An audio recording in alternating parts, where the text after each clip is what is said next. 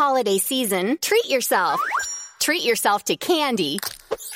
Celebrate the holiday season with the Holiday Crush. They've sprinkled candy with a holiday theme and fun-packed challenges every week for 5 whole weeks, finishing on January 4th. The more challenges you complete, the better your chances of unwrapping delicious rewards. So, are you ready to crush the holidays? Play the Holiday Crush now. Download it from the App Store, Google Play, or Windows Store for free. Terms and conditions apply.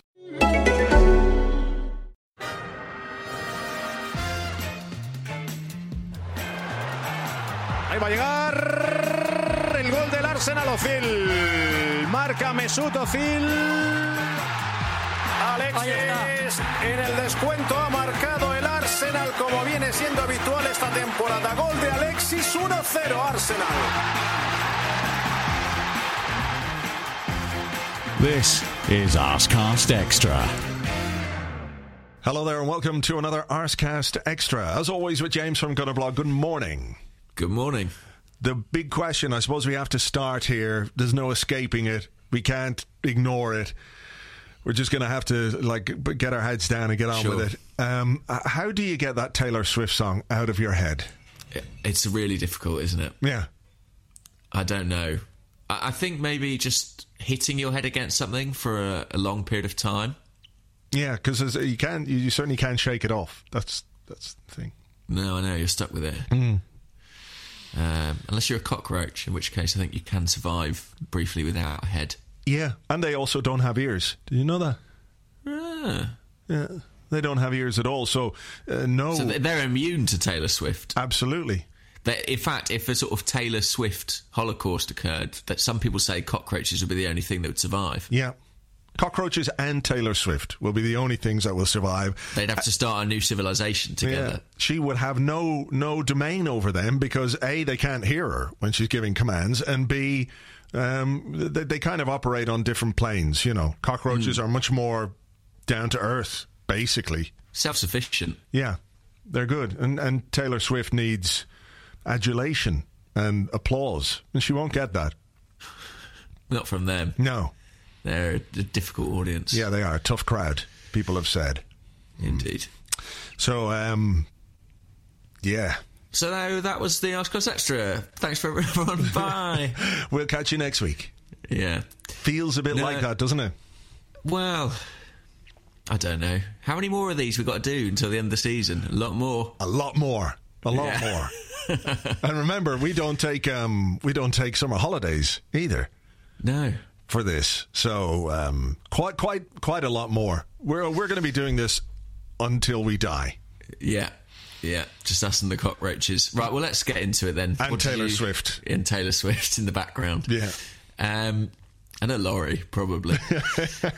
What did you make of that then at the weekend? I found it infuriating in some respects, and also just.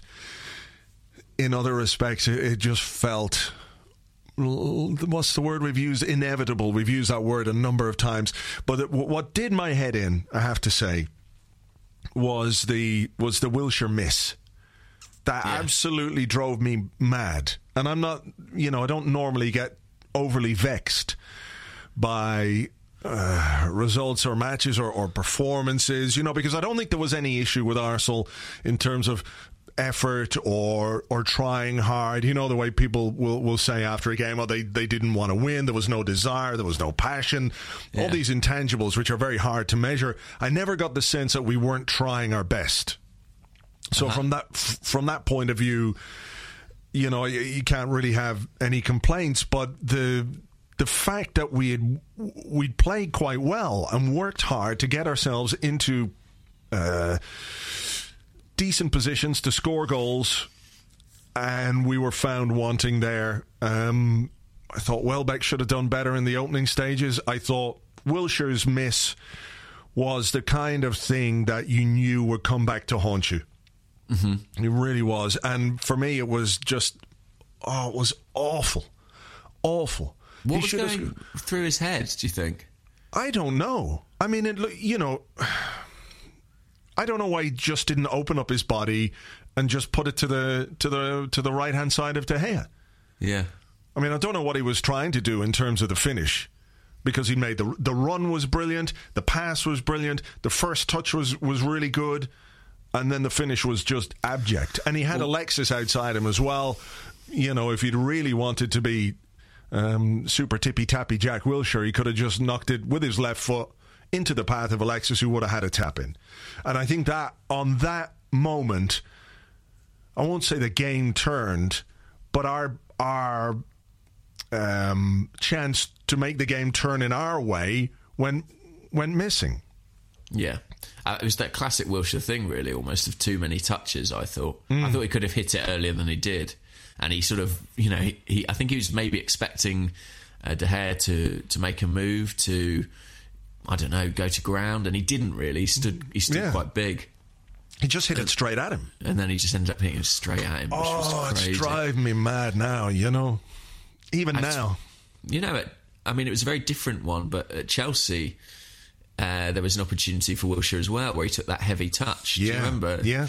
So he's had a couple of chances in big games that he's not been able to. And even that moment in the second half, just before their goal, where he got injured. He gives it earlier there. Yeah, but a heavy first touch meant that he overcooked the ball and allowed them to get in. I thought that was a nasty foul, and I thought we should have had a free kick on the edge of the box. But the fact is, we had 4-on-3 for a moment, and if he'd made the right pass at the right time, then we had another good goal-scoring chance. And then what happens, of course, is that they get the goal. What do you make of the goal? Their goal? Well, look, I think it's a foul. I suppose the first thing to say. I know that he's possibly marginally offside Fellaini, but I'm kind of the mind that, you know, the advantage is supposed to be with the attacker, and I generally would want to see that, you know, both ways. But I think he definitely pushes Gibbs into Szczesny, and that went unpunished. I mean, after that, I guess it's, you know, Gibbs diverts it into his own net. It's a little bit unfortunate. Could Szczesny have done better? I don't know.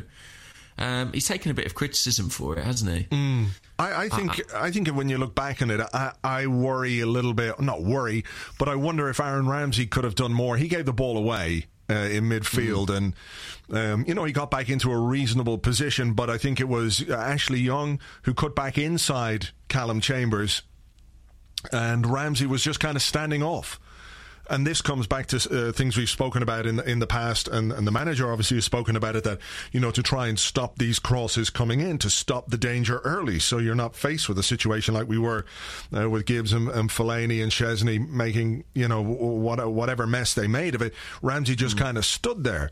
So I think, you know, it's small little things like that which can make a big difference, because if you look at it, Mertesacker has Van Persie, who's just about to step offside. So Ramsey's marking nobody, really, and he just kind of stood there, hands behind his back, and swung a leg at it rather than make any real effort. Now, maybe that's completely nitpicking the entire situation, but it just felt, it was just one of those goals when it went in. You're looking at it go. It was almost like a slow motion kind of thing, where the ball deflected off Gibbs into the net, and there just seemed to be a couple of seconds where it felt, I don't know what the right word is. Not that I couldn't quite believe it, but I was waiting for, it just looked so ludicrous that it was like, nah, this can't be real. And, you know, sort of the scene was added to by the fact that, you know, Szczesny was down, Gibbs was down. You know, Arsenal had been knocked out, really, by a singular punch. And without even conceding a single shot on target, they'd managed to be behind. Yeah, well, that was incredible. It's just the most Arsenal thing of all time, isn't it? You know, the opposition haven't had a shot on target, and you're still losing the game. Absolutely unbelievable, really. But I mean, I think against a team of that quality, there's always a chance, you know, someone will put a good cross in, something might happen, you might concede a goal. I do think that a lot of the issue with this match was the fact that we weren't in a position whereby that didn't hurt us. You know, we should have been ahead comfortably, as we were, you know, in the same against Manchester City earlier this season. We had that great 20 minutes, just didn't do enough with it. So then the response from Arsenal seemed to be quite cavalier, in the sense that we really went for it from then on, and the goal went in the 56th minute. Now, we weren't caught until the 85th minute, when Rooney got the second. But, you know, we kind of huffed and puffed, and there was an Alexis header, I think, was about the best chance we had. Mm-hmm. But apart from that, we really didn't do an awful lot to trouble the United defence. There's the lorry. There he is, taunting us. Yeah, full of cockroaches. There was a Cazorla volley, wasn't there, from the edge of the box, but I mean, he can't score from 6 yards at the moment, so that felt a little bit redundant. We didn't create a massive amount in that spell, and it was inevitable that we would get caught. I remember looking at the pitch and seeing quite how high Per Mertesacker was, and that's a recipe for disaster, isn't it? I mean, if they get a ball in over the top, we're not catching them, and that's exactly what happened. You made a point on your blog about how it's very easy to blame the manager, and obviously he's got some of the responsibility, or most of the responsibility, but also the players have to take some responsibility too. But how do we tally that? Like a guy like Per Mertesacker, who is hugely experienced. I mean, is there just they're trying too hard to make things happen? They're kind of losing the run of themselves a bit, that there's this desperation to make sure that we get something from a game that makes them forget the basics to a certain extent. Maybe. And maybe it's to do with the absence of a clear plan. Maybe because they're less certain of what they're doing. They have less conviction about, the style of play and the way they should be set up, so that it just becomes a question of individual exertion, as you say, becoming a bit desperate, doing everything they can and making decisions that are perilous. I wasn't able to be at that. Per Mertesacker went and spoke at a synagogue in North London, but I was speaking to someone the other day who was there, and they said they felt it was quite telling when he was asked about tactical preparation and things like that. He kind of clammed up a bit, and they got the sense that he was expressing a sense that the team maybe do feel a little bit unaware of what they should be doing on the pitch. Yeah. Now that's reportage, that's come by somebody else, but I think looking at them, that doesn't surprise me enormously. So that comes back to the manager then, for not just managing before the game and picking his team and setting out whatever plan he's got, but also in-game management, that it's not necessarily as good or effective as it should be, because he said after the game that he didn't realise, or he didn't quite understand, why we had so many players pushed up the pitch. I mean, if he doesn't know why, I mean, I know why. I think we all know why those players were pushed up the pitch, because they were desperate to get a goal. They were desperate not to lose to Manchester United. They're aware of the pressure that's on them, of the expectation. They're aware that the team's not playing well. They're not blind or deaf to what's going on, in the stands and beyond that. So that's the why. The question is how it was allowed to happen to such an extent. Well, I think that's pretty baffling, isn't it? I mean, what he said was, I don't know why we had nobody at the back at all. You could see straight away that giving a 2 against 1 in your own half means you will be punished against these players. Yeah, you can. It's weird, isn't it? It's the same against Anderlecht. After the game, he had quite a sort of eloquent explanation of how we threw it away. But it was like, well then, why wasn't more done to affect that? Yeah. Really, really, really difficult to explain. I mean, I suppose people say, well, what can he do? But the answer is he can literally stand on the sidelines and tell the fullback, say, to cover, or a defensive midfielder to hold back. Yeah. Instead of just watching it unfold. I think anyone in the ground, and probably anyone watching on television, could see the danger of what might happen. I mean, is it a necessary risk? Is that just the situation we were in, that we had to go for it? I think at some point it becomes a necessary risk. And I don't necessarily have an issue with conceding in the 85th minute, because, you're at that point of the game where you do have to go for it. You'd be criticised if you weren't going for it, but I think there's a way of going for it without leaving yourself as exposed as we did, right? Mm-hmm. I also think that when you concede in the 56th minute, you've got loads of time to get back into a game. Loads of time. Now, I know we were a little bit hampered because we had to change the goalkeeper. And that was an interesting one as well, because I think The decision to make the substitution came from the manager. Despite the fact that Chesney appeared willing to carry on. I think Colin Lewin was reporting that, but then told him no. So that was an interesting one. But it robbed us of another attacking substitution. But I think, when it's the 56th minute, you go, okay, we've got a goal down. Let's consolidate. Let's, keep our shape. Let's try and build some momentum and pressure. Real momentum and pressure. Force United backwards. And with that pressure, I think you have more chance of scoring a goal rather than just going tally-ho and everybody going charging forward, because it's done without any real consideration of the effects of that. And I think we saw that Rooney was given offside at one point when he'd timed his run perfectly past Mertesacker. And that could have that could have been a damaging goal before he scored. Angel of Mary, he could have made it 3-0. Yeah, definitely. Should have made it 3-0. So, I mean, yes, there is a point where you have to say, right, we'll go for it, but I think you can do it in a more controlled way. That would be my thinking. It easily could have been 3 or 4. Yeah. And I don't think that would have been reflective of the game or the performance, because there were some positives from the way that we played, the way we started.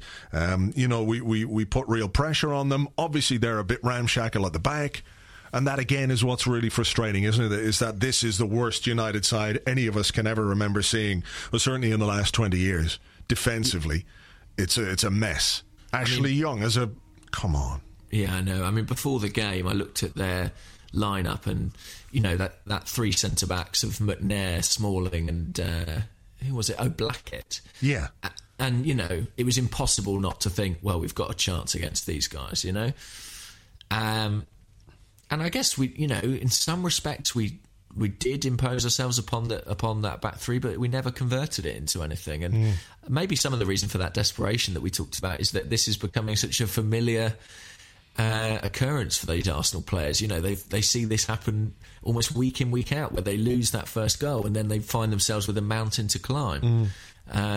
It's really, really troubling. And I don't know, I mean, what do you feel about, because there are certain fans out there who are like, well, this was our best performance of the season, there's a lot of positives to be taken. I mean, do you feel any of that positivity yourself? No, I think it's more worrying that on what is, I think, one of the days when we played, I won't say we played really well, because I think it's relative to how we've played this season. We played quite well in comparison to some of the shite that we played this season. Yeah. But that worries me more, that regardless of the fact that we played better than we have done, we still lost the game and still found a way to self-destruct. That worries me, because I think there's a for all the issues of personnel, and you can't make any excuses for the way we're lined up at the back. And I don't see the point in going down that road again. And we all know the deficiencies. I think there's a fundamental issue of confidence within the team, and I worry that despite the fact they've played well, they still lost. And I think that will prey on their minds, and I think it becomes more and more of a burden for them, that they're going, oh, cry, we played well, but we still lost. And as much as winning becomes a habit, losing becomes a habit. And when you're playing well and things are going your way, the Chesney, Gibbs, Valencia thing, what happens there is that you get away with it. That Gibbs sticks a leg out and it deflects over the bar or onto the crossbar, or, somebody makes a header. And when things aren't going well, you get the feeling that every little mistake you make is going to be punished. And I think that is the main problem we have right now, is that these players are absolutely shot in terms of confidence and belief. And it's how then they restore some of that, and how they go on and try and win games. If we were talking about Manchester United, well, if we could win against Manchester United, it would be a nice, a little bit of a step forward in terms of our confidence, and we could take that into Dortmund. And now we're going, right, we've lost against United, but if we can win against Dortmund, then our next game, which is West Brom, and then I think we're playing Southampton, you're worrying now about, well, it becomes almost a weekly thing. If we can just do this, and we're in a position where we as fans obviously are powerless to do anything about it, but we can't. I just can't help but be really concerned that playing well or playing relatively well and losing will be just as damaging to the confidence as playing badly and getting spanked. Yeah, that's a very good point. And you say, we can just turn that corner if we get this one win. But we're now like a week away from December, and I just feel like we haven't seen this team click at all, to be honest. No, once it happened. Yeah. Once this season, and that was Galatasaray, and then obviously that went a bit funny because Szczesny was sent off. There was that few minutes at Aston Villa, which were great, but that was Aston Villa, and every one of them was doing diarrhea in their own mouth. And, when you look at the teams we've beaten in the league, I think it's Sunderland, Palace, Villa, Burnley. I think they're all 14th and downwards in the table. Doesn't look great at all. No, really. That tells a story. And we're a team that needs to win to start winning games and going on a run of games, a run of wins. And it's really difficult to see how we're going to do that with the way things are in terms of, in terms of the overall team and the confidence and lack of it. Well, I wonder, because Arsene Wenger, one thing he is capable of as a manager is putting together these runs of consecutive wins. Like he tends to do it at one point every season. Yeah. Have a sort of sustained run of wins. And I wonder if, when you've got a style of play and a system and a philosophy that's so dependent on players taking responsibility and making decisions for themselves, I feel like confidence is more important in that kind of team than it might be in a side where you've got real structural rigour and everyone knows their job absolutely dictated by you. Yeah. Because if a player, let's take the example of Chelsea. If a player in the Chelsea team, let's say Azpilicueta, I should have chosen one that's easier to pronounce. But you did well there, that's good. Thank you. Let's say he's feeling a bit down, he's not got confidence. He probably has a detailed plan of exactly how he should be playing that even when he doesn't really trust his own judgment, he can stick to. Yeah. And I kind of feel like with Arsenal, because they've got that much more freedom, if you don't have that self-confidence, it falls apart. Mm. And the reason you see those sustained runs come together is because when they get some victories behind them, then they have the sort of self-belief to take ownership of their roles on the pitch. But without that, you're in really big trouble. Yeah, that's a great point, I think. That's a really good point. And it is, let's face it, it's fine margins. It's not like you have to do things radically different to change things. It is fine margins. It's, when to push up or when to, that 1 week or that decision that doesn't work, the next week, you make the right decision, and it becomes natural. It's almost instinctive. Yeah, absolutely. But otherwise there's room for doubt. Yeah. That creates problems. Yeah, so the big question is how do we get ourselves onto a run where the players are in a position mentally where they can reach their peak or play as well as we know that they can or should be able to. That's the question. That is the question. And, I think we've seen an answer to it in the past and we've talked about this before on the podcast, when Arsenal kind of went back to basics and in order to get themselves into a position where they could play with a bit more freedom, had to play in a more restricted manner. Yeah. All right. Well, look, we'll see. Just finally was, for this part, Jack Wilshere lucky to stay on the pitch? I thought so, yeah. I have to say. Very, very lucky. I don't know how. I wonder if he was being afforded some of the same protection we've seen given to other England stars down the years, the likes of Alan Shearer, because I can't see how he got away with that. I know it wasn't strictly head-to-head. But, well, that's good. Only because he couldn't reach. Yeah, indeed. What did you think? At first I thought it was Fellaini overreacting to something. But, maybe that just kind of sums up where we are in terms of, this squad, that Wilshere made a foul, and it was a foul. And then he took exception to the decision and took exception to Fellaini going, what are you talking about? That was a foul. That, that's, I don't want to say mental weakness, but what the hell was he thinking? What was he so objecting to there? I've no idea. I wonder if some of maybe the frustration at that miss played into that, because it was such an awful, thing to do, and he really could have been sent off, and that would have been an earlier turning point in the game. I mean, we all, have all got a lot of affection for Jack, but I think Football 365 said that it was almost like him trying to sum up his Arsenal career in 70 odd minutes before he went off, and I think that's a bit harsh, but I definitely think we saw some of the worst of Jack Wilshere in that match. All right, okay. We're going to take a short break. We're going to be back with part 2 and your questions right after this.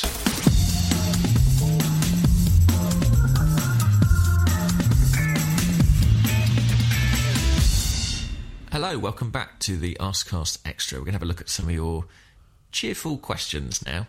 And this first one comes from Wien Diola.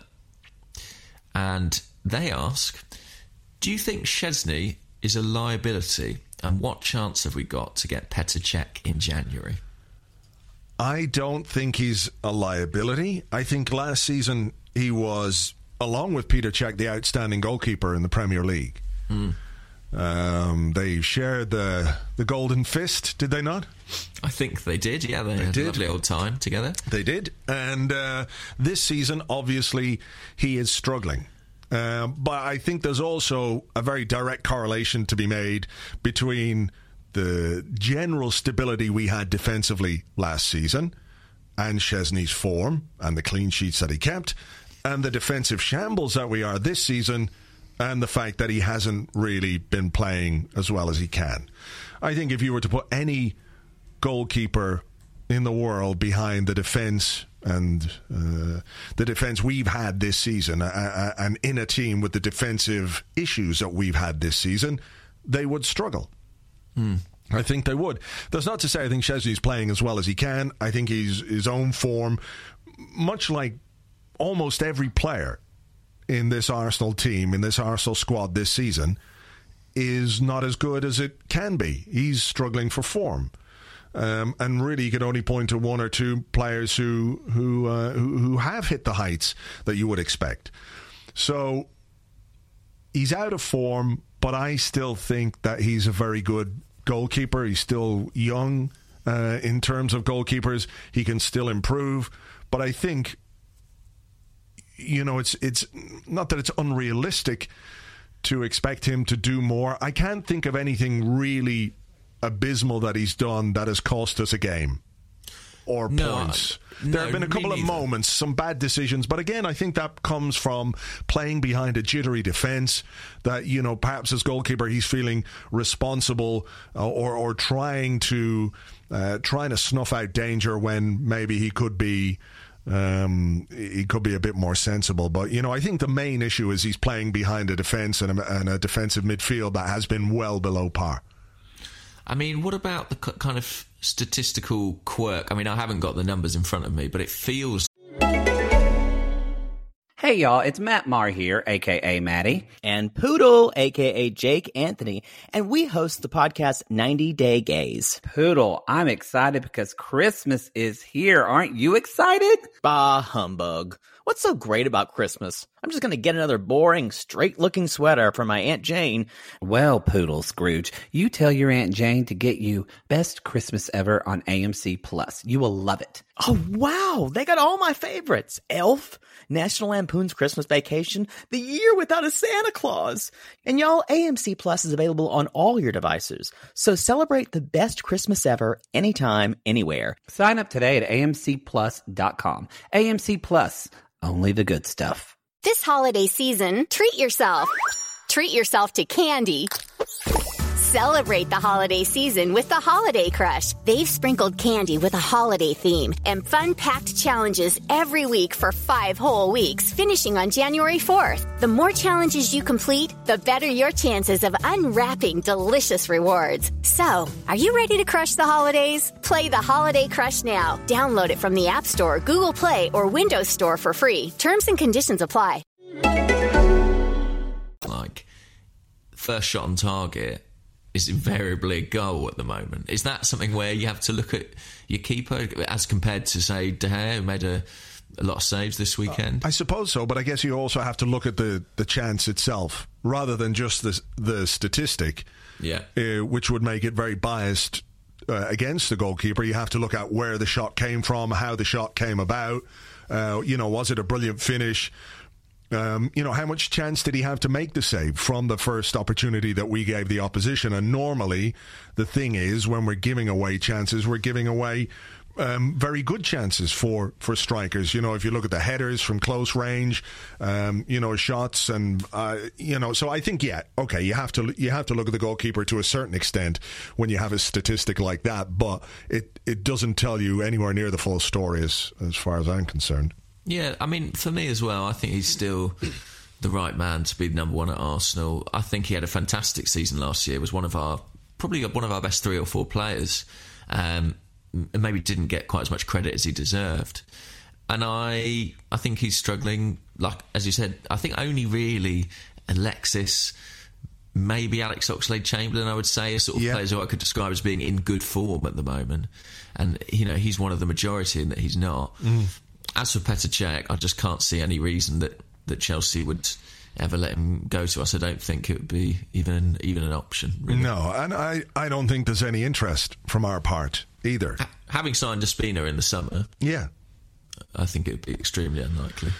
Yeah, I agree. All right, here's a question from West Stantone.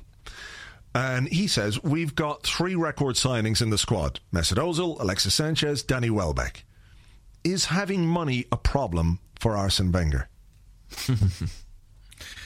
No, I don't think so. I'm not sure why it would be, if I'm honest. What, because it's spent poorly? Is that the implication?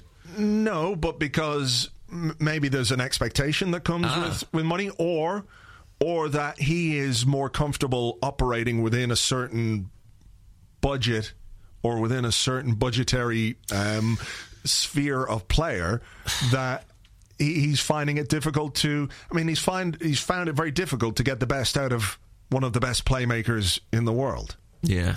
Well, I think the thing is, the reason for which it could become a problem for him is because I think it takes away a bit of an excuse.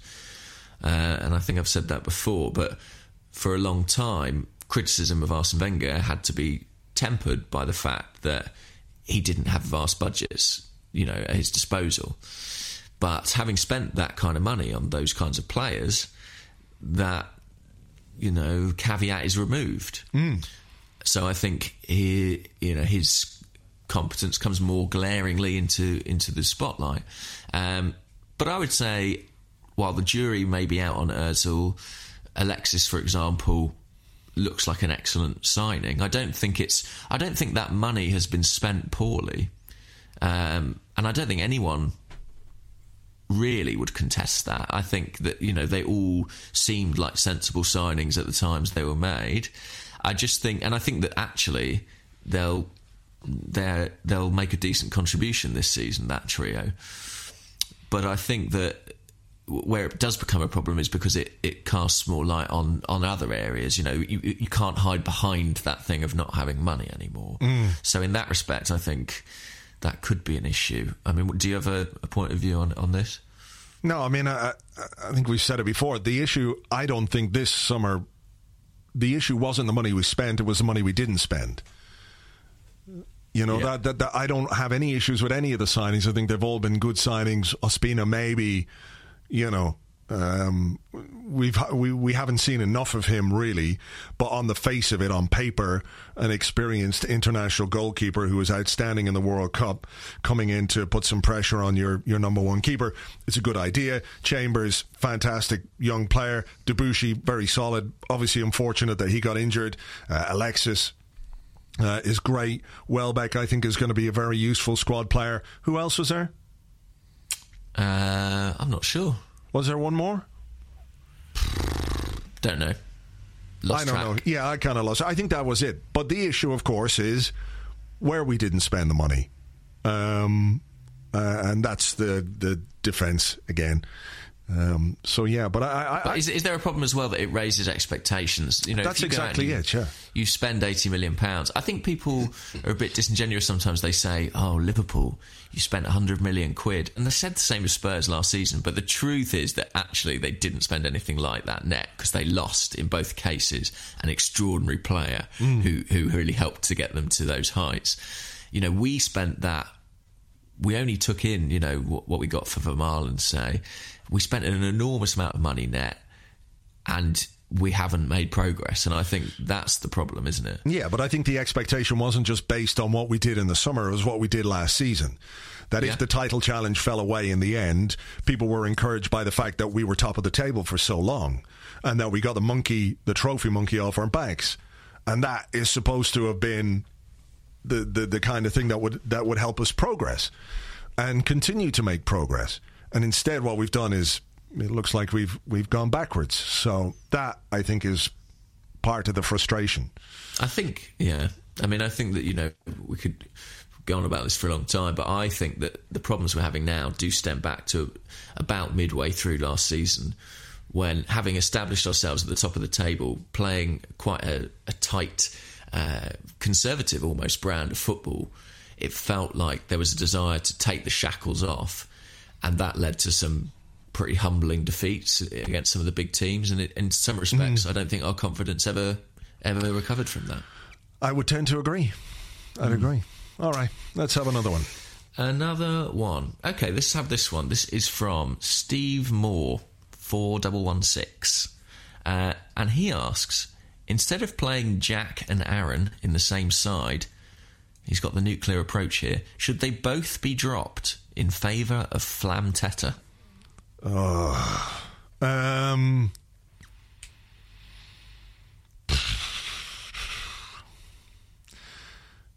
don't. It's difficult because you need to find some kind of balance in midfield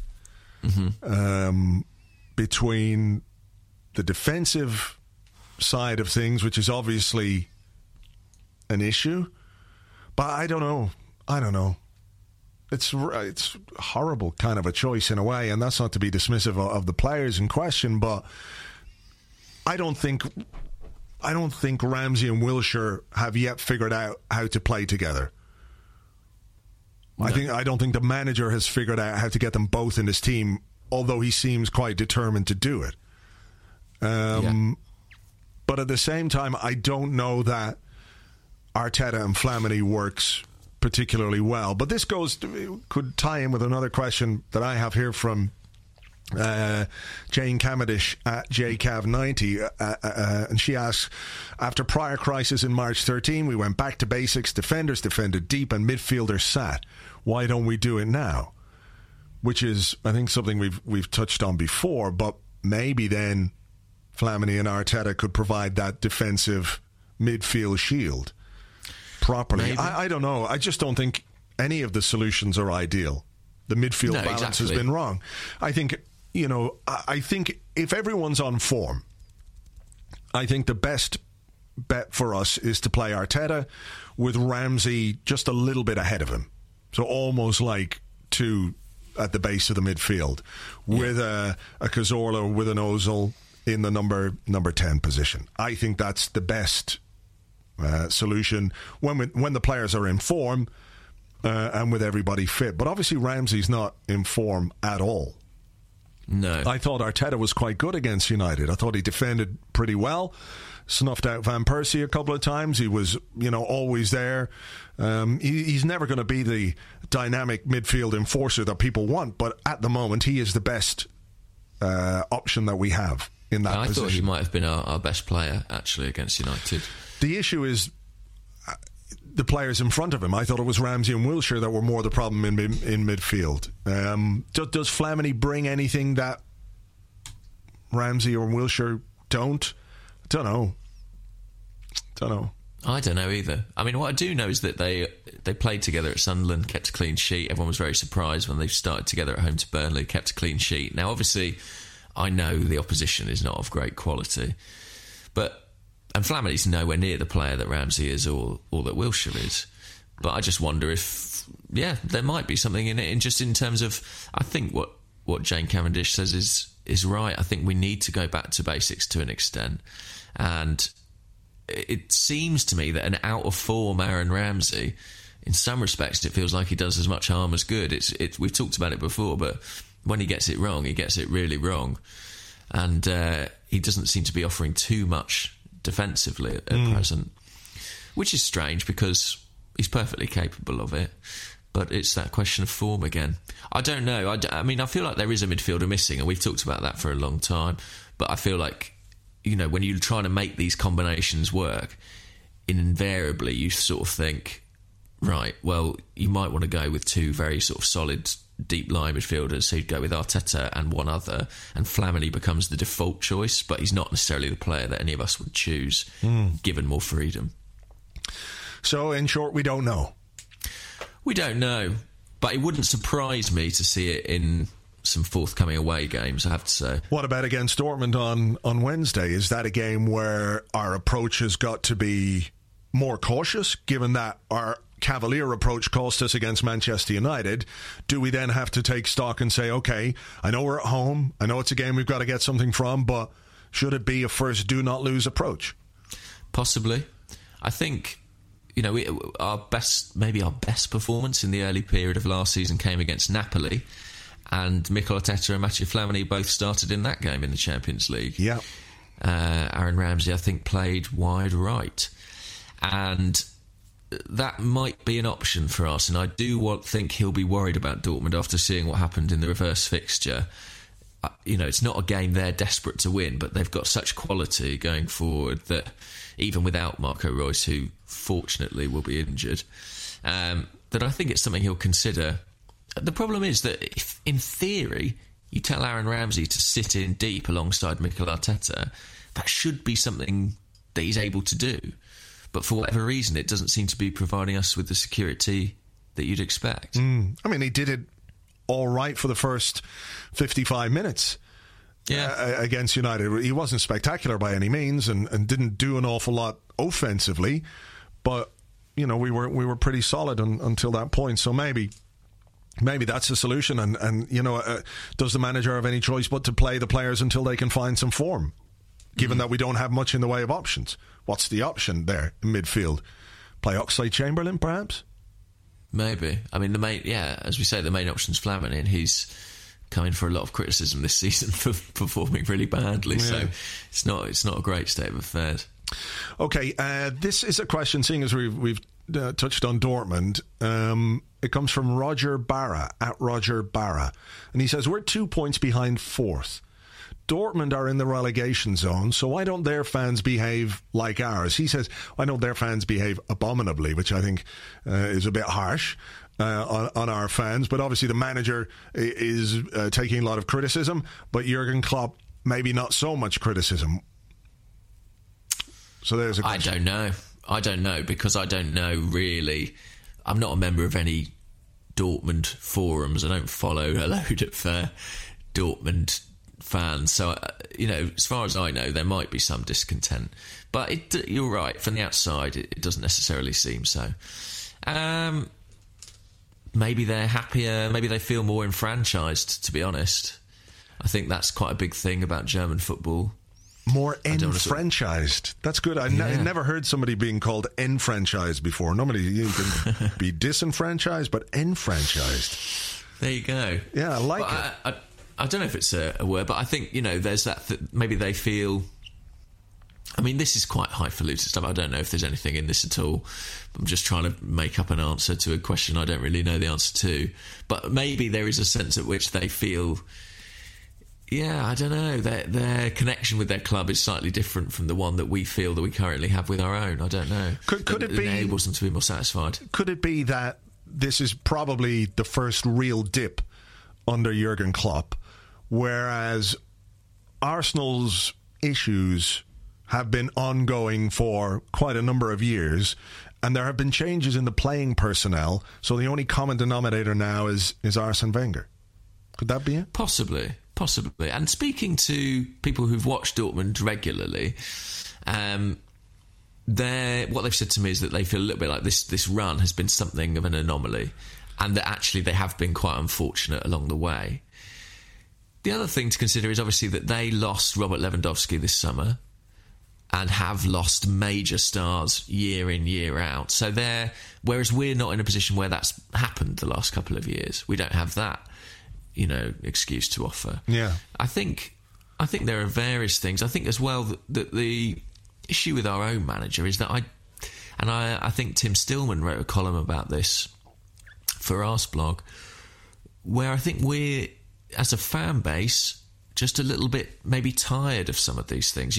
We've had this manager in place for such a long time, and I wouldn't go as far as saying familiarity breeds contempt, but it certainly can increase levels of friction over time. And I think that there is a frustration at seeing things come round again and again. And I think in that respect, the length of a reign can, be something that produces a little bit of edge. Sure. I mean, even Sir Alex Ferguson, I know Manchester United fans who, even though they continued to be successful, were quite frustrated with some of his decision-making by the end of his tenure, which, might seem crazy given that they were still winning leagues and cups. But I think that it's just that familiarity and that slight grating that can occur. Yeah, it did happen, didn't it, when they went 3 years without winning the title? I think they went 3 years, yeah. And certainly I remember there were United fans who were saying, that's it.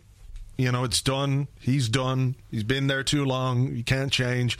And he did, in fairness to him, and won titles again. But I think, it could be to do with the length of time that Arsene Wenger has been in charge, certainly.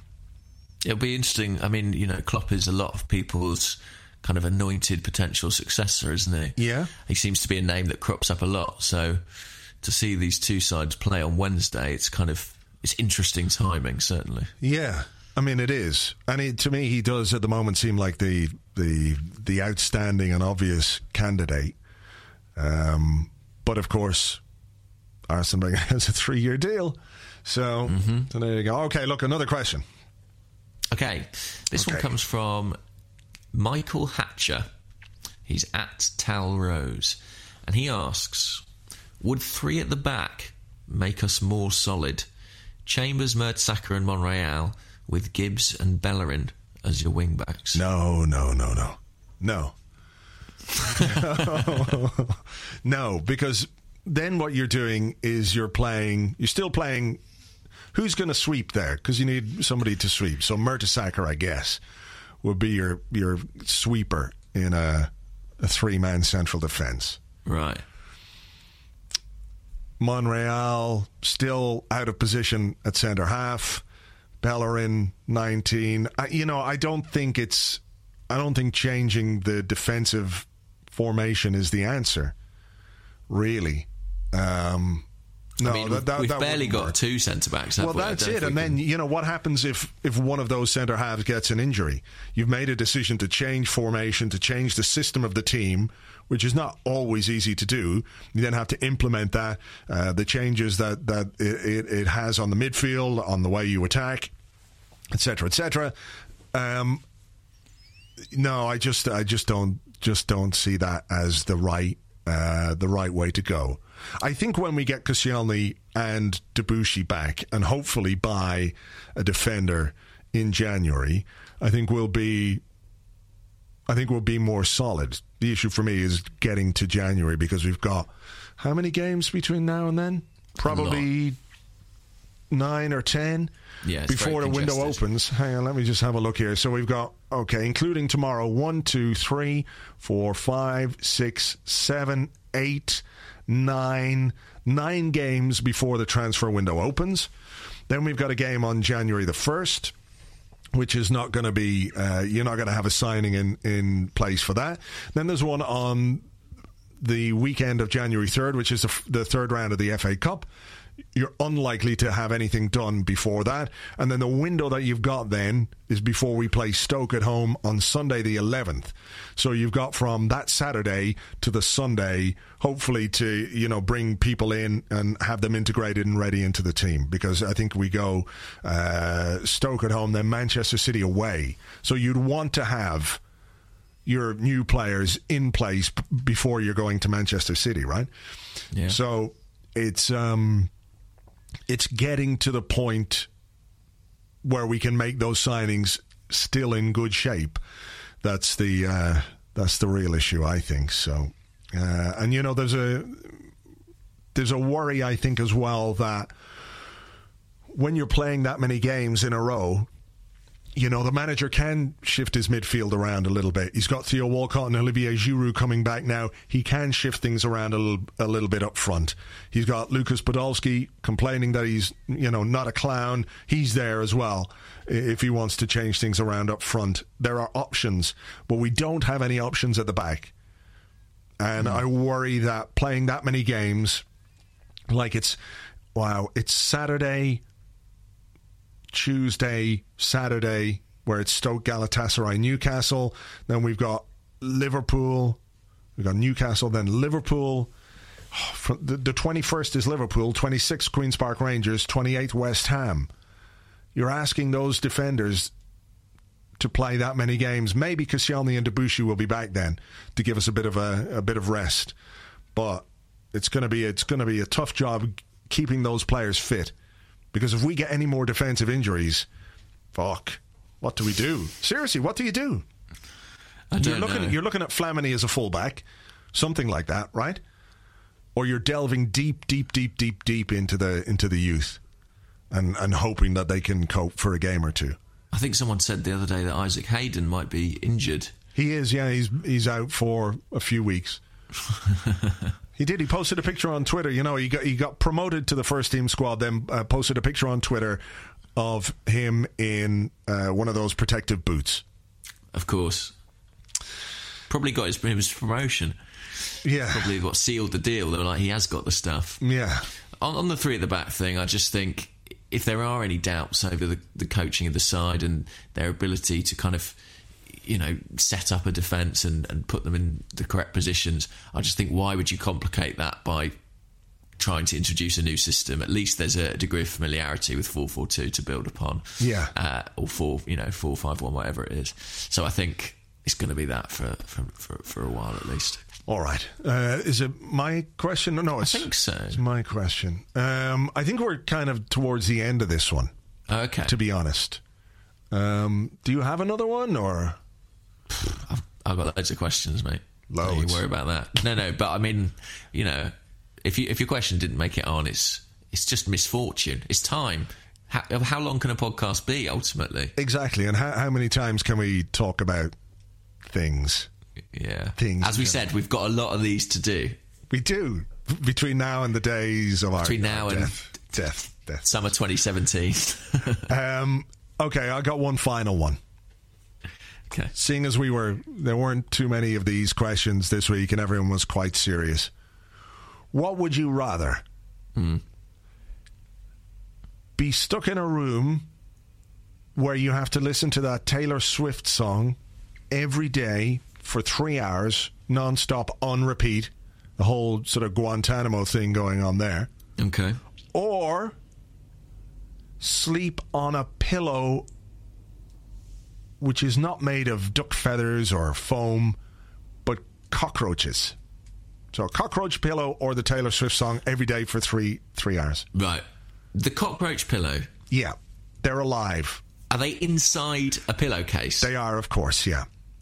So they're moving? They are moving, but it's stitched up because otherwise they just escape and it would be a useless pillow. It's sealed? It is absolutely sealed. It's sewn up and it's full of wriggling cockroaches. Okay. But if I take that option, will I ever hear the Taylor Swift song again? Never. Only reverberating inside my skull. Will it rid me of the earworm? I can't make that promise. That might have sealed it.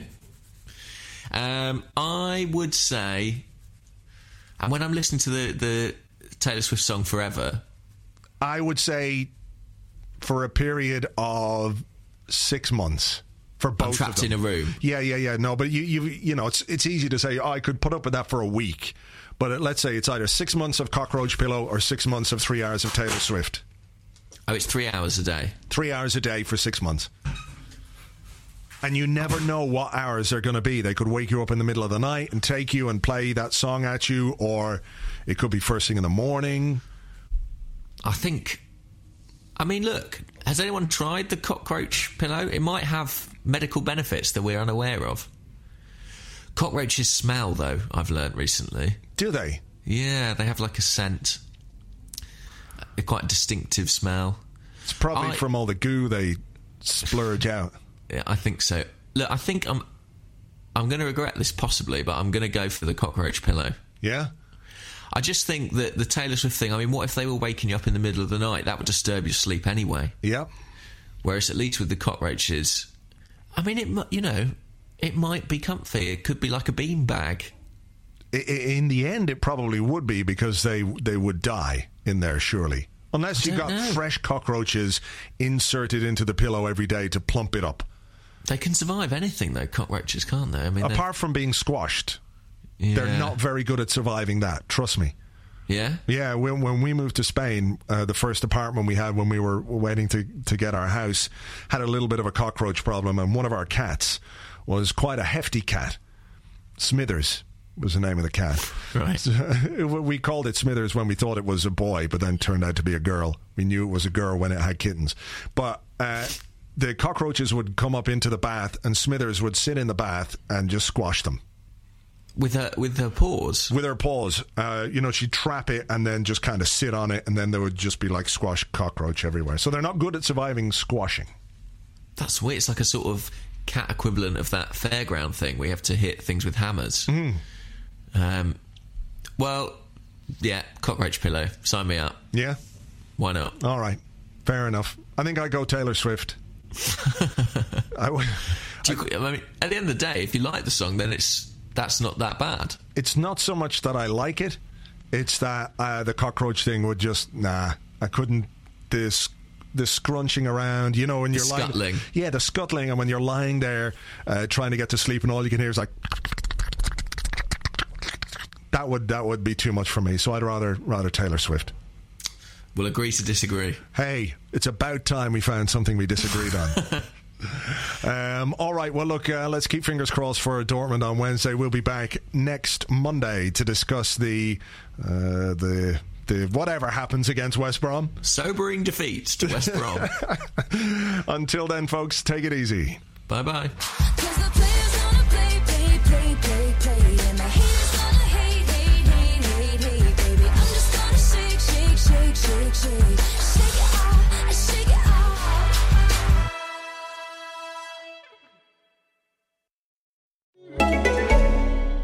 This holiday season, treat yourself. Treat yourself to candy. Celebrate the holiday season with the Holiday Crush. They've sprinkled candy with a holiday theme and fun-packed challenges every week for 5 whole weeks, finishing on January 4th. The more challenges you complete, the better your chances of unwrapping delicious rewards. So, are you ready to crush the holidays? Play the Holiday Crush now. Download it from the App Store, Google Play, or Windows Store for free. Terms and conditions apply.